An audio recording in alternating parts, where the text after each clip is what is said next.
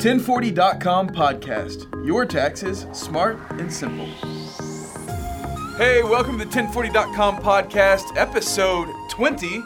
I was just informed that it was 20. I thought we were on episode like 13, and they said, no, we think it's 20. So here we are, 20 episodes deep, and we're still rolling, and it's been a really good time so far. Today we've got two guests with us, James Stork and Ben Walker.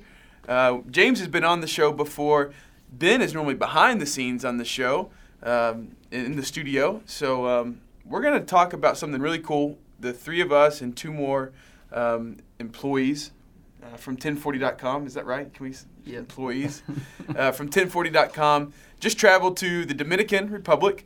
And as you know, we partner with Healing Waters out of Colorado. And we do these vision trips where we go see the work that Healing Waters is doing in countries as a partner. And we were excited, so we wanted to kind of have these guys on the show and just talk about what's going on in the DR, what's going on with 1040.com and the partnership with Healing Waters, and just kind of give you some behind the scenes of what that looks like. As you know, when you file, we give $2 to Healing Waters. And so we're just going to kind of go into that, what that money is doing, and the life change that's happening in countries around the world, but specifically today, the DR. So James, Ben, thank you for being here. Yeah. Thanks, Paul. Yeah, it's good to be here. Yeah. So let's just jump right into it. Let's go highlight from the trip. So James, you start. Let's just talk about some highlights. I think it'll kind of open up conversation to kind of give our viewers and listeners what's going on there. So this is, of course, my third time down there. Got a chance to go with my family last year, and then we went a couple years ago. So some of the sites were familiar. I've been to them before, but I'm always impressed by the community leaders that we get to spend some time with, and to hear them talk about what clean water has meant to them, getting to hear the stories about what it was like before, and then the way it has helped transform the community. Yeah. Specifically, most importantly, that there's less illness with kids.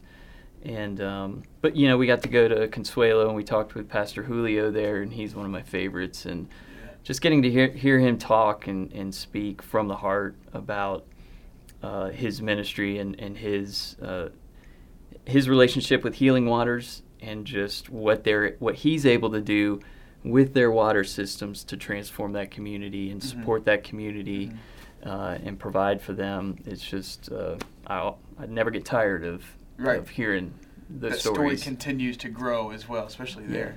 That's right. So Ben saw a lot of the trip through the lens of a camera. Yep. So tell us from your angle. You see what I did there? Since Sue's not here, I got to kind of put a little spin on it. Right. Your perspective, what's a highlight for you? Yeah, I mean, it was a blast to get to see another country for sure that I've never been to. I have been, traveled a little bit in my short life here, but that was a unique thing to see. James mentioned community. It was unique to see how, even though we were in a different place where finances and stuff could be a lot different than ours, to see the common thread, of humanity, if you will. So people are still people. They still smile and say hello, and their heart is definitely big, and they may not have as much as the average American or something would have, but they still were very welcoming. And it was cool to see that even though dynamics change, people are still really cool to be around and hang out with. Right. So if you don't know, if you're kind of new to what we're doing, I mentioned it in the opener, but every time you file with 1040.com, we donate $2 to Healing Waters. And we were in Consuelo, and Pastor Julio, that James mentioned, said people don't realize what they do with $2. And it kind of struck us. And then he went on to say that every drop tells a story. So this guy was like loaded, and we had just explained to him what 1040.com is and what we do, how we operate and why we were there. So he was trying to hear our story.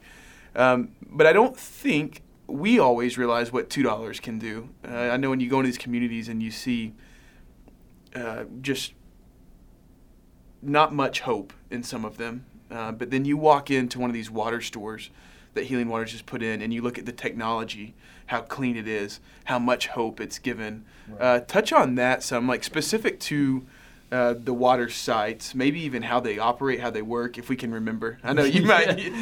So I feel like I could wire one of those things up or pipe it sometimes, and then I try and tell through it, and I can't get it. But talk about, so we've kind of talked about life change of a community, but more like specific to the stores, what that looks like, how they operate. Go ahead, James.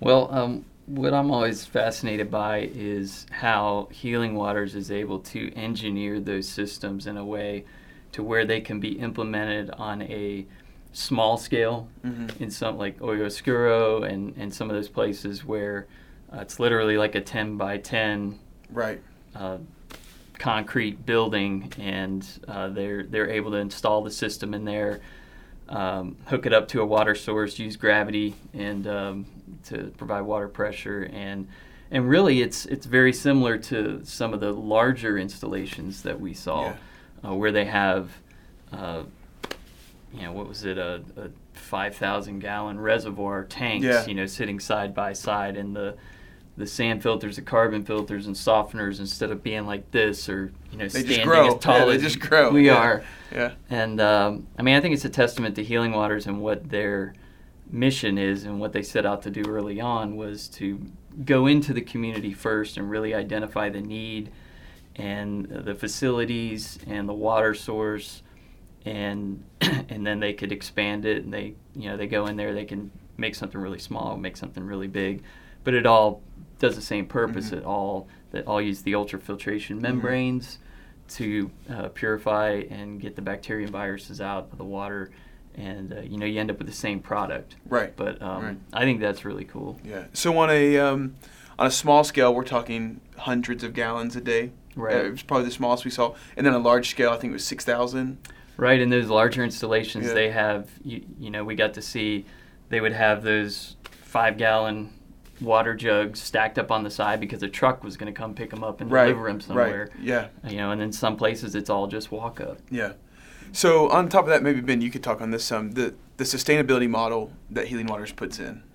So not just show up, provide water, and kind of baby that the whole time. It's more of a show up, get it going, get people trained and raised up, and then pull out and back out of it all together. And they're still there for kind of remote support is how I would describe it. But explain what you saw through that. And they were happy. The people there that were in charge, and they were happy to see you, greet you with a smile, and they were proud of the work that they were putting in and the work that Healing Waters has obviously poured into them as well. Right. And so to see that ownership and that that work, is something that the value that they put on it, that they can turn around, and years later it allowed them to keep growing and reach more people. And, starting with the basis of just water. Everybody has to have water to live, obviously, but that kind of took care of a problem, or helps take care of a problem, so that they can continue to grow in their communities and their reach with other things. And we saw that, and like with how some of the places were growing with the bakery and other elements that just continue to build on top of that, and they were still looking to grow even more. So that was amazing to me to see how it's not just here we'll help fix something. It's like we're investing in you so that you can better yourself and continue to make a big difference long term, not short term. So in the community, Ben's referencing they'd used water, and I might get some of this wrong, correct me if I do, but in a nutshell, they had used water to reinvest the money that was being made off that, and started a bakery, and then to put into a school, into a church that's right there on site, and then so they get the bakery going, and it's this massive operation. I mean, it was highly impressive. It was highly impressive. The bread was very good. And the bread was, We're gonna Sue, who's normally on the show, is gonna do a blog in the coming weeks, and we'll put some pictures on that, and I'll get you there at the end. But you got to see some of this bread and the donuts that we left with. And then they'd taken some of the money from the bakery, and this guy was walking by, and we're just asking like questions, who's that? And he'd say, oh, that's our baseball coach. And it's like, wait, you've hired a baseball coach? And it was like, they just keep doing and growing, and it all started with water. And now they've got this baseball coach that they pay to keep the kids around after school gets out and to help develop kids outside of school. So, man, that's incredible. I want to talk about the way some people are kind of don't understand why they would sell water, right? But it's pretty easy to explain, and then the pricing of it. If you want to touch on that. Yeah, so they set it up almost like a water store, but they sell the water for typically, it's always less than half the cost of commercial water. Usually it's a third or a quarter or even less. And, it's part of having the investment back into the project. They have to have maintenance, these water systems. And so that's what they use the money for. They even in the poorest communities, they charge what people can afford. Right. But they're able to take that and, number one, invest in maintaining the water store. They usually have 1 or 2 employees that work the water store, and then being able to invest in things like the bakery, right, or in a school or curriculum for the kids. So it's really neat how they do that, but it's definitely not a profit-generating business, if you will. It's strictly to reinvest, maintain, and they all seem to understand that and do a really good job with that. Yeah. I think it's just impressive to see when a community goes from not having clean water to not just having it, but then that model, where it's repaying itself. They're able to do the maintenance. The people are trained up. And then from there, it creates other jobs. You see it a lot where the community gets water and the water store is set up, but then there are still people a little further out that still have a hard time getting access to that clean water. So some local guys will go in and buy a tricycle, like kind of a motorcycle with a bed on the back of it, and now they're delivering water, and it just creates all these other opportunities based off that. It's super impressive. So James and I are kind of competitive when it comes to sports, and we were told that there was going to be a baseball game. And if you don't know anything about the DR, just know that baseball is the sport. It's not soccer, it's not basketball, it's baseball. So we loaded up some gloves. Ben had a drone and had his own show going on. I can't wait to see the footage from the drone. So we played a baseball game. We showed up to a community. We saw the water project and kind of what was going on there. And on the way in, there were probably, how many kids? 20 kids, 20 30? to 30 kids, yeah. But then when we got back to actually play the game, I feel like that had doubled. Yeah. I don't know. It just felt really busy. And, of course, there's a language barrier. Right. But we got a baseball game going. And This guy had some good hits. We had one good. He had one good hit, which was more than I had. But it was so much fun. Kids probably from wow. I'm going little to 8 years old to 8 to 19, 16, 19, 20. yeah. And that was fun. There watching too. I mean, you had the whole family, the community, little babies, and all the way up. Yeah. I kept thinking, JJ that we travel with. I could see JJ, having this thing in the grandstands, and there's hot dogs being sold. And I kept joking that he was gonna. So we brought our eye paint and our pans. We were ready to go. No. Anything else you guys want to touch on? Maybe the coconuts. We can talk about coconuts. Coconuts. Coconuts. Go ahead. So we decided. You see all kinds of stuff on the road as you're going down. Hey, what's that? What's that? Coconuts don't grow here in town, so no coconuts in Franklin, North Carolina. Not at all. So it's a rarity, and JJ he promised us, hey, yeah, we'll see about getting some coconuts. So we got to in one of the villages there. They had picked some right out of the tree, bagged them in. Those were carried fresh. them in. Yeah. And now I'm not a connoisseur, but they told us it came right from the tree. So it's not chilled in the fridge or freezer. I mean, they're out there with machetes chopping those guys up, and there's a technique, right? We had to learn. You have to kind of stand and put your hips back because there's no good. We probably have a few good pictures. Yeah, there's some good ones. Yeah, well, there's some good ones on there. And then you eat the meat at the cut that out and eat that. And we washed it with the clean water that Yeah, they had there too. we did. We It's did. kind of a unique, not planned, I don't think, but that was. They're like, hey, hold on, we need to wash these off. So Yep. wash your coconut meat off and With the clean good water. to go. Yeah. Yeah. So practical. I mean, it all comes back to that practical sense. Yeah. I'm curious what you thought. Just you were in Haiti less than a Yeah. year ago, Yeah. and on the other side of the island this Yeah. time in the DR, and just any perspective you had on that. Yeah, I think I loved Haiti. I absolutely loved the people there. Loved the scenery. Just I guess the culture of Haiti is. I don't know. It's unlike any other place I've ever seen, including the DR. I love both of them, but Haiti was just neat in a sense that. I mean, you're talking about a major earthquake in the grand scheme of things not too long ago, and then just other things on top of that where they're still digging out hurricanes and just digging out and trying to just get ahead, and trying to make the best of what's there. And so the water projects there were just different. They were in areas, some of the areas were really, really remote, and they were just getting the water going. Some of them, the water hadn't even opened yet. But we were seeing kind of what was going to happen, and you could get an idea of what that community was going to benefit from having water there, but it hadn't opened yet. Whereas in the DR, I think we were seeing water sites, some that were new, but some that were pretty established as far as maybe 5, 6, even I think one maybe 10 years. Yeah. It was an older site, and to be able to see what they were doing, like we've touched on, kind of throughout the years and what that's allowed them to do, kind of gives me hope for some of the sites in Haiti. Yeah. Going, like, okay, I get it. Like, this is what these sites could do eventually. The process of it, yeah. So outside of water, the big differences that I noticed immediately was that there are red lights in the DR, and they kind of use them, and there are road signs in the DR, and they use those, I guess, to navigate. In Haiti, I don't know if we saw any red lights, and if we did, they were turned off or like just ignored altogether. Like you just kind of go. So the driving in the DR was not as crazy. Yeah. But it's fun. I love it. What else? We need to wrap it up. I mean, can we?